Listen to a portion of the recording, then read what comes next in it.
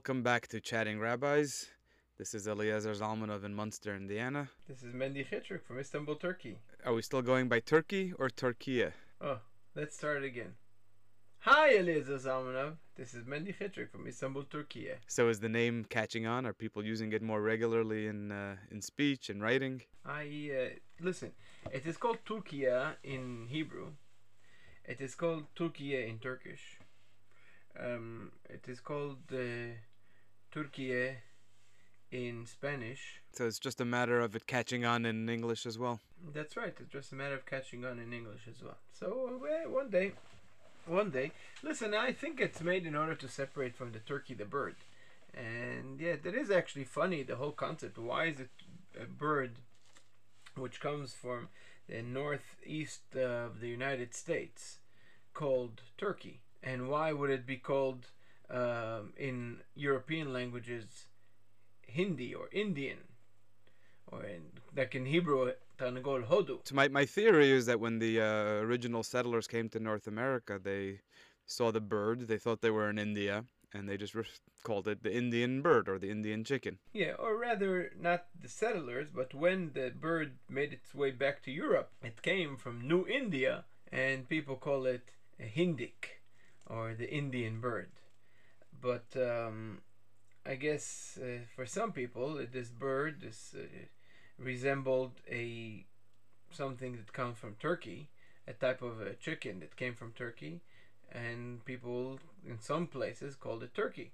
I think that in some countries they call it the turkey the bird, they call it the French chicken, and other places call it something else.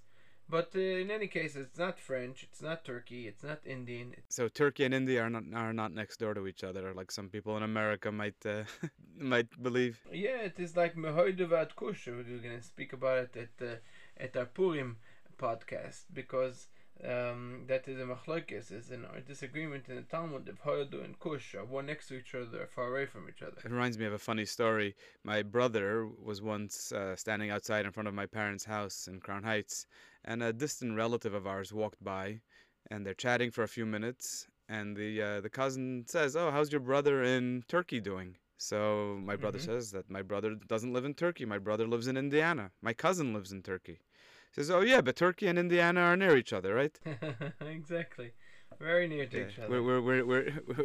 We're near Balev, Karov Balev, in the heart. But anyway, sometimes we feel like there's that mentality that exists in enclaves from enclaves, but even in American enclaves, American life, and probably even in Israel as well, where you don't know much of what goes on beyond your immediate circle, and your horizons have never been expanded, and you've never seen anything past your block, past your neighborhood, and that really exists everywhere. There are people in Munster, Indiana, that have never been to Chicago. And just to give you an idea, I'm in Chicago every day. I bring my kids to school. The people, of course, they've never been on airplanes. They've never driven more than 10 miles past where their house is. They go to school, they go to the supermarket, they go to the doctor's office. And when the day comes, they get buried a few miles away from their house also. And that's really the end of it. And I think as shluchim, we sometimes forget that the rest of the world lives in their own, we call it a bubble, but doesn't necessarily mean not necessarily in a bad way. But our horizons have been broadened, and sometimes we see things differently than the way the rest of the world sees it. And our approach to many issues in life, our approach to many things, life situations, circumstances, and the issues that we deal with are going to be different than people who live in their own cocoon. Great. So that leads me to something that I really wanted to talk to you about, and that is something which, when we were bachrim, young students in the yeshiva, they used to joke, join Chabad and see the world, and that was a thing that since I was 15 or 16. Every vacation that I had, every holiday, every Jewish vacation, every break from yeshiva, I went to spend with other shluchim, with other Chabad rabbis, or other Jewish communities around the world. I spent, when I studied in New York, for example, I used to go almost every holiday to help out who later became a very good friend of mine, Rabbi Beryl Levertov, and I used to spend Purim and Pesach and Hanukkah and Rosh Hashanah, and a whole many times. Spent a couple years. Every holiday went to help him out at his Chabad house in Santa Fe, New Mexico. I had a similar relationship with another friend of ours who also, over the years, has become a very good friend, Rabbi Avremel Sternberg in New London, Connecticut. As a yeshiva bacher, I would go to southeastern Connecticut and spend Sukkot and Simchas Torah and Purim with him for many years. And you know what? But let me tell you what I want to get to. I even went to Beryl Levertov with my newlywed wife after we got married. Because what am I going to do for Rosh Hashanah and Yom Kippur? What am I going to just be like a regular balabas, go to shul and pay for my seat? No, I go to a shliach. I go to help somebody out, to help a Jewish community that needs somebody who could use me out, use my talents or whatever in singing or in being a chazan. I wore a kittel when I was 21 because I was a chazan for Yom Kippur by a shliach. I wore by Beryl Levertov when I was 22 and 23 and 24 a year right after I got married. So, even though customarily you don't wear a kittel the first year after you're married, but for the theatrics of things. One year for Rosh Hashanah and Yom Kippur, I actually went to Beryl's brother, Yossel Levertov, in Austin, Texas. I was, I think, 19 or 20, and he also made me wear a talis and a kittel as the chazan. Right, because that's a respect for the shul. Anyway, after I got married, so I was there for Rosh Hashanah and Yom Kippur. We really had a great time. I was our first. We got married just a couple months before, and we had the ability. We got somebody to give us a car, and we drove we drove around. You see the beautiful in the Grand Canyon. We went to Vegas, and we spent it was a quality time helping the Jewish community. And then, as we're about to leave, so Beryl asked, "What are your expenses?" I said, "Well, my plane tickets." And then he gave me, I think, a check of like $1,000. I said, it's way above my tickets. Tickets were maybe $200-300. I don't know, maybe less. This was 20-something years ago. He said, no, I'm going to give you some money for it. I says, money? You're going to give me money for what? I came to be a chazan for you for Rosh Hashanah Yom Kippur, not to do mivtzayim, to be my shlichus. This is who I am. I'm not here for money.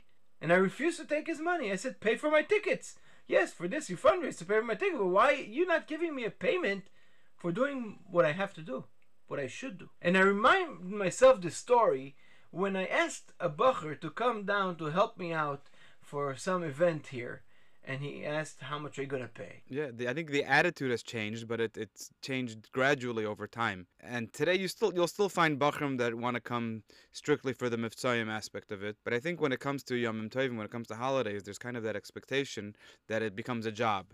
If you're good at something, if you have a certain skill, like for example, if you're able to be a chazan, if you're able to sing, if you have a good voice, or if you've even trained to be a singer, and you expect to be paid for your efforts because you have that skill. Let me tell you, I think with all put all humility on the side, I have the skill.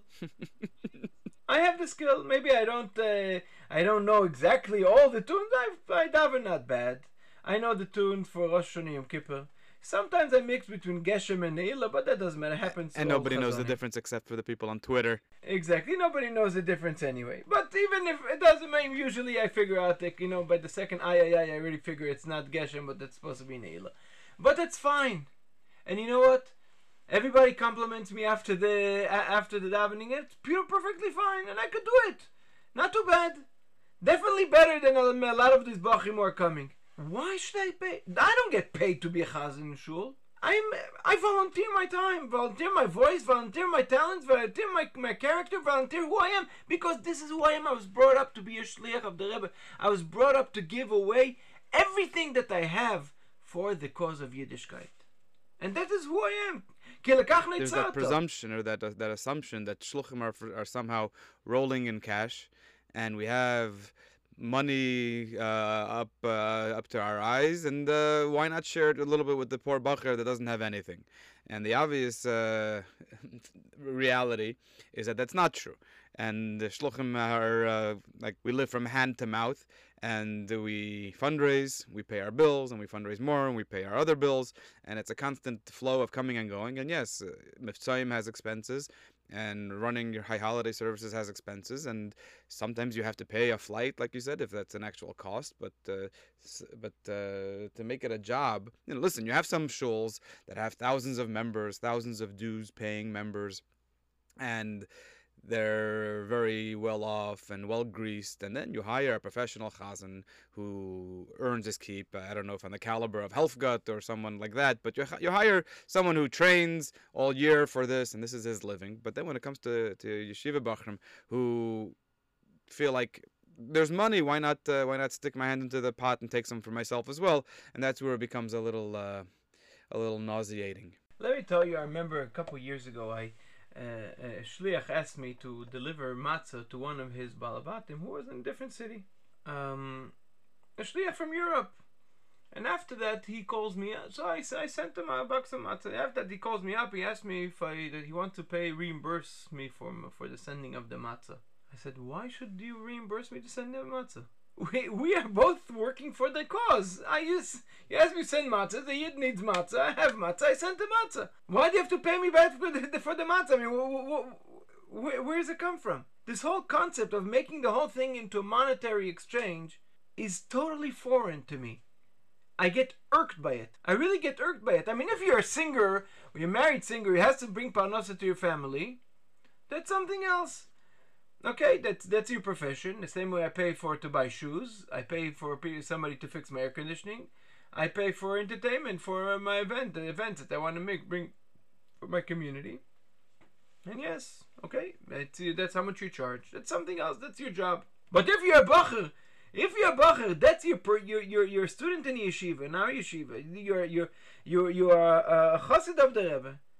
I think you should be expected. And definitely, I'm expecting a bacher to do things for the cause. Yes, I'll pay for your ticket. I'll pay for your room and board. You will eat with us. Whatever we eat, you eat. I'll put you in a hotel. Not put you in a junky hotel. Not put you in a 5-star hotel. Put you in a normal hotel where you could, be comfortable. Be a mensch. Be menschlich. Pay for your ticket. But what is that? You're expecting a pay for doing what you have to do? Just irks me. I'm with you on that. I totally get it, and I totally have the same feeling. I have the advantage of for the last 15 plus years that for the high holidays, for Rosh Hashanah and Yom Kippur, I don't have to hire a chazan. My father is my chazan, and my father has a pretty good voice, knows the nusach very well, and he has a lot of practice now coming to us for 15 plus years.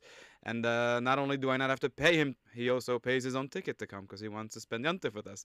So we have the best of both worlds. I remember when I was in yeshiva, I had a friend who had a decent voice, and he had an uncle who was a shliach in South America, in a pretty big country in South America with a very large Jewish community. So every year for Rosh Hashanah and Yom Kippur, his uncle would fly him down to be his chazan in his Chabad house. And that same city had two very large Orthodox shuls, and they would also hire two chazanim, but a lot more professional and a much higher caliber, and they would pay them several $1,000s each. And my friend sitting on the same bench as me in yeshiva was joking, and he would say, me and these two big chazanim are flying to Brazil together. Oh, okay, now I gave away the name of the country. To be chazanim, and they're bringing the 3 expert chazanim from New York to lead services in Brazil. And in the meantime, he's not getting paid anything because he's doing it as a favor for his uncle who's a shliach. And the other two guys are doing well. And it's their right. They trained for it, and they're going to professional big congregations that have the money for it. But when you're going to a shliach, and you know that the shliach is not making money off of his high holiday services, and you know that the shliach is barely making ends meet, and the right thing to do. And by the way, there are still good bachrim today that do it for the right reasons, and they do it for the cause. We have yeshiva bachrim coming to us from Chicago every year for various miftzayim, for Purim, for Hanukkah, and they'll ask if we can chip in to pay for their transportation, or either to pick them up or to help them pay for a car rental. And for Hanukkah, they ask the shluchim to chip in a little bit to help with their general miftzayim, to help them buy menorah kits and so on. And we're happy to do that because they give us a lot more than what we're able to give them back. But like you said, we're all in this for the same cause, and we're all working for the same purpose, and we're all working for the same boss. And it's not a matter of who owes whom money.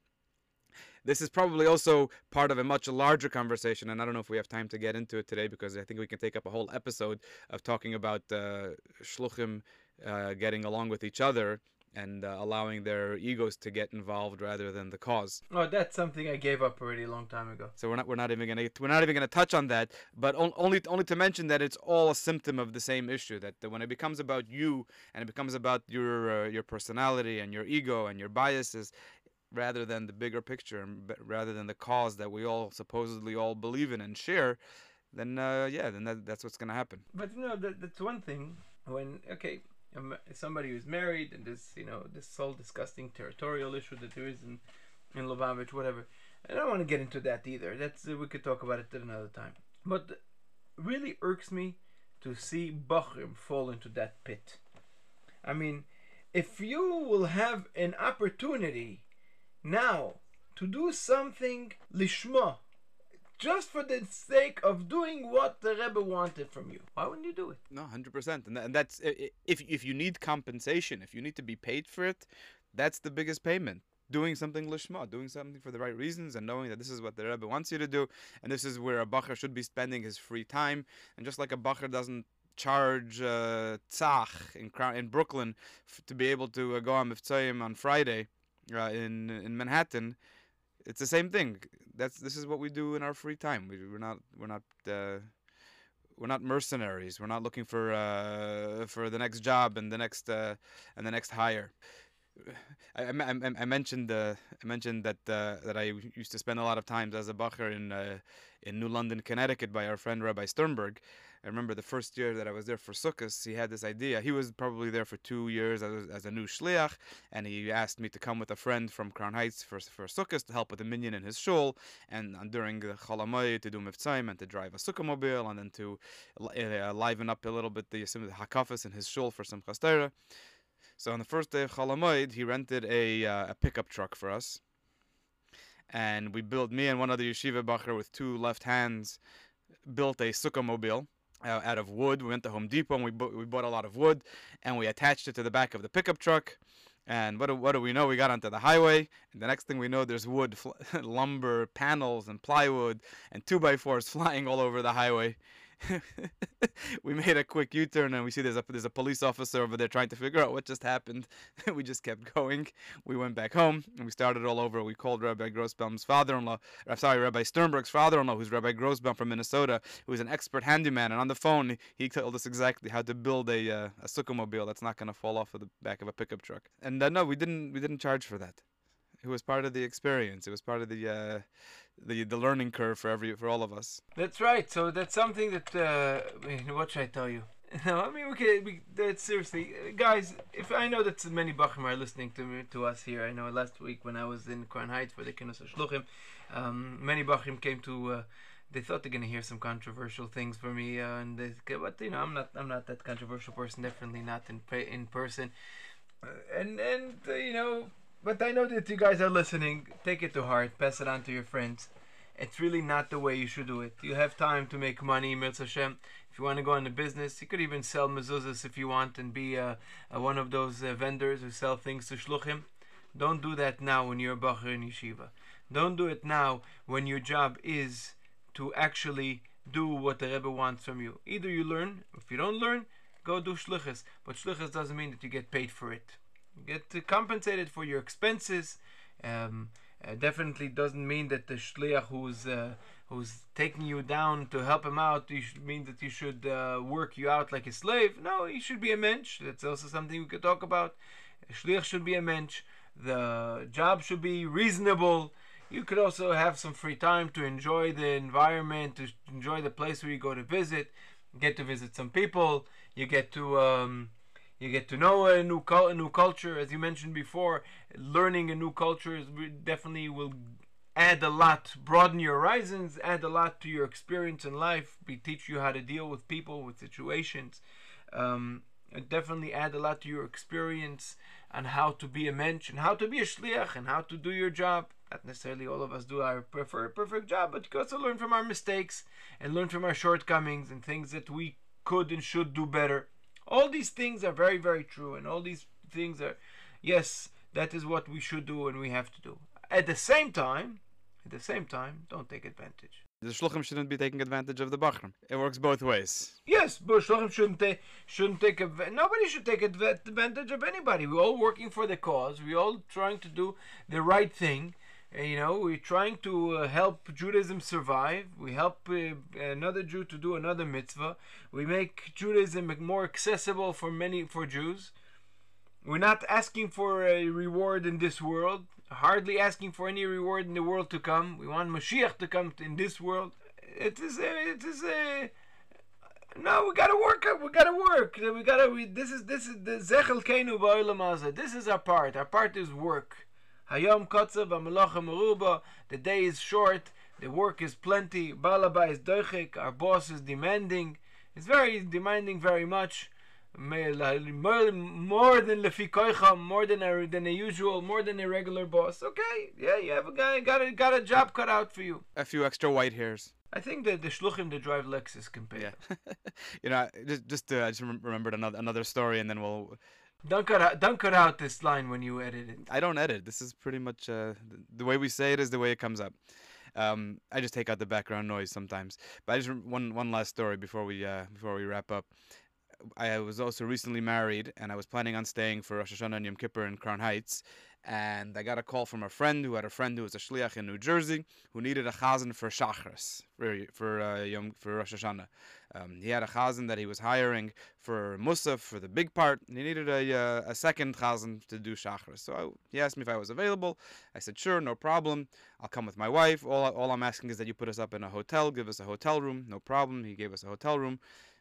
I wasn't being paid, and I wasn't asking for anything. And I was sitting next to this other chazan, the guy that was davening Musaf, during Kriyas HaTorah, during the Torah reading, and I was looking through the back pages of the Machzor, of the prayer book, and I noticed there that it says that it's customary that the following people receive an aliyah on Rosh Hashanah. The chazan for Shachris, the chazan for Musaf, and the Baal Tokeya, the person who blows shofar. So the other chazan was a kohen.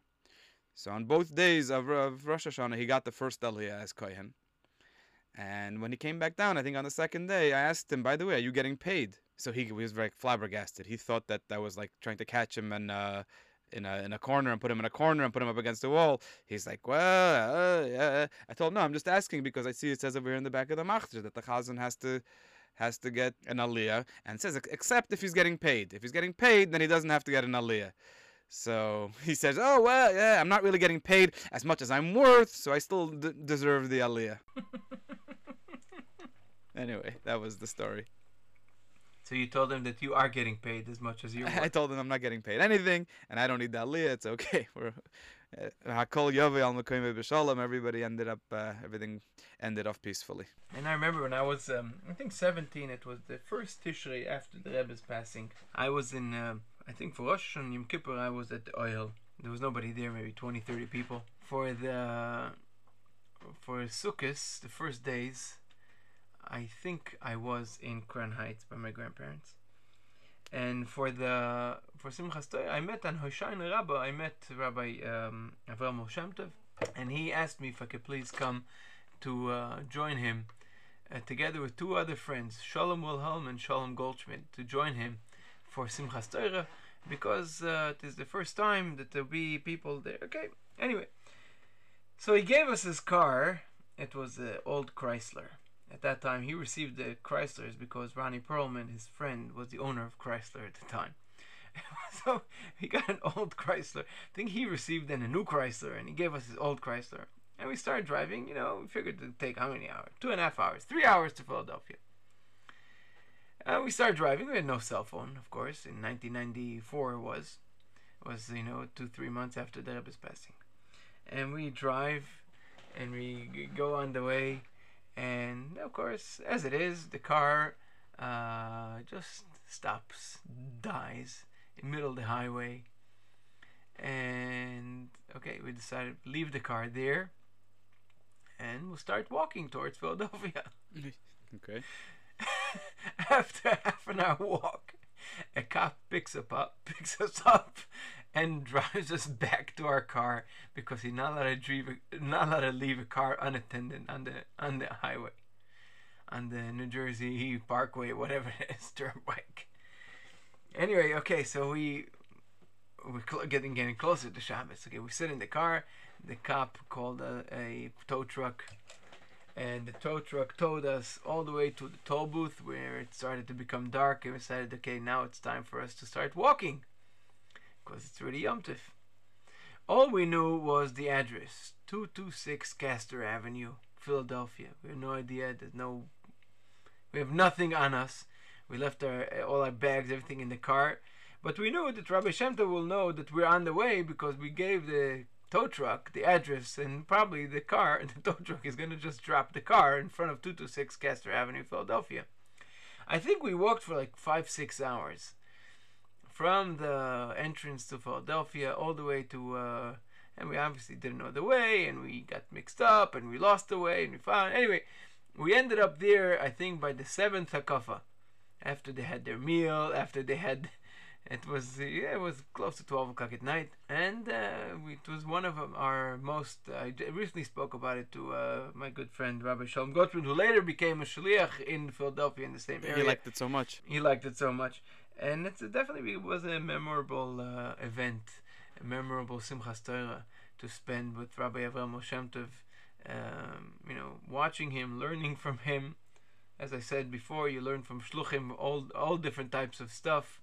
You learn from them how to behave and how to do things on your own way, to put it mildly. But it definitely left a big mark. At that time also we had with us my good friend, my classmate, Nahumi Sasonkin, who was in rehab over there after the shooting on the bridge. On the Brooklyn Bridge. On the Brooklyn Bridge, which happened 7 months before, and he was there with his family. He came during the day. He was wheeled in for Simchas Torah. That was actually one of the main reasons why we agreed to go for Simchas Torah today. Anyway. Quite an interesting experience. Yeah, so the message is go help shluchim. You never know what kind of interesting experience you'll have. Bottom line. Exactly. Sleeping in the basement of Avraham Shem Tov, Rabbi Shem Tov and his wife for 3 days was a very interesting experience. I'm sure. And today there will be different kinds of experiences. So go out there, do the right thing, help out. I'm not going to put you in the basement and put you in a hotel. Just be a mensch about it. And you'll be happy you did. All the best. Good talking to you, Eliezer. See ya. Bye.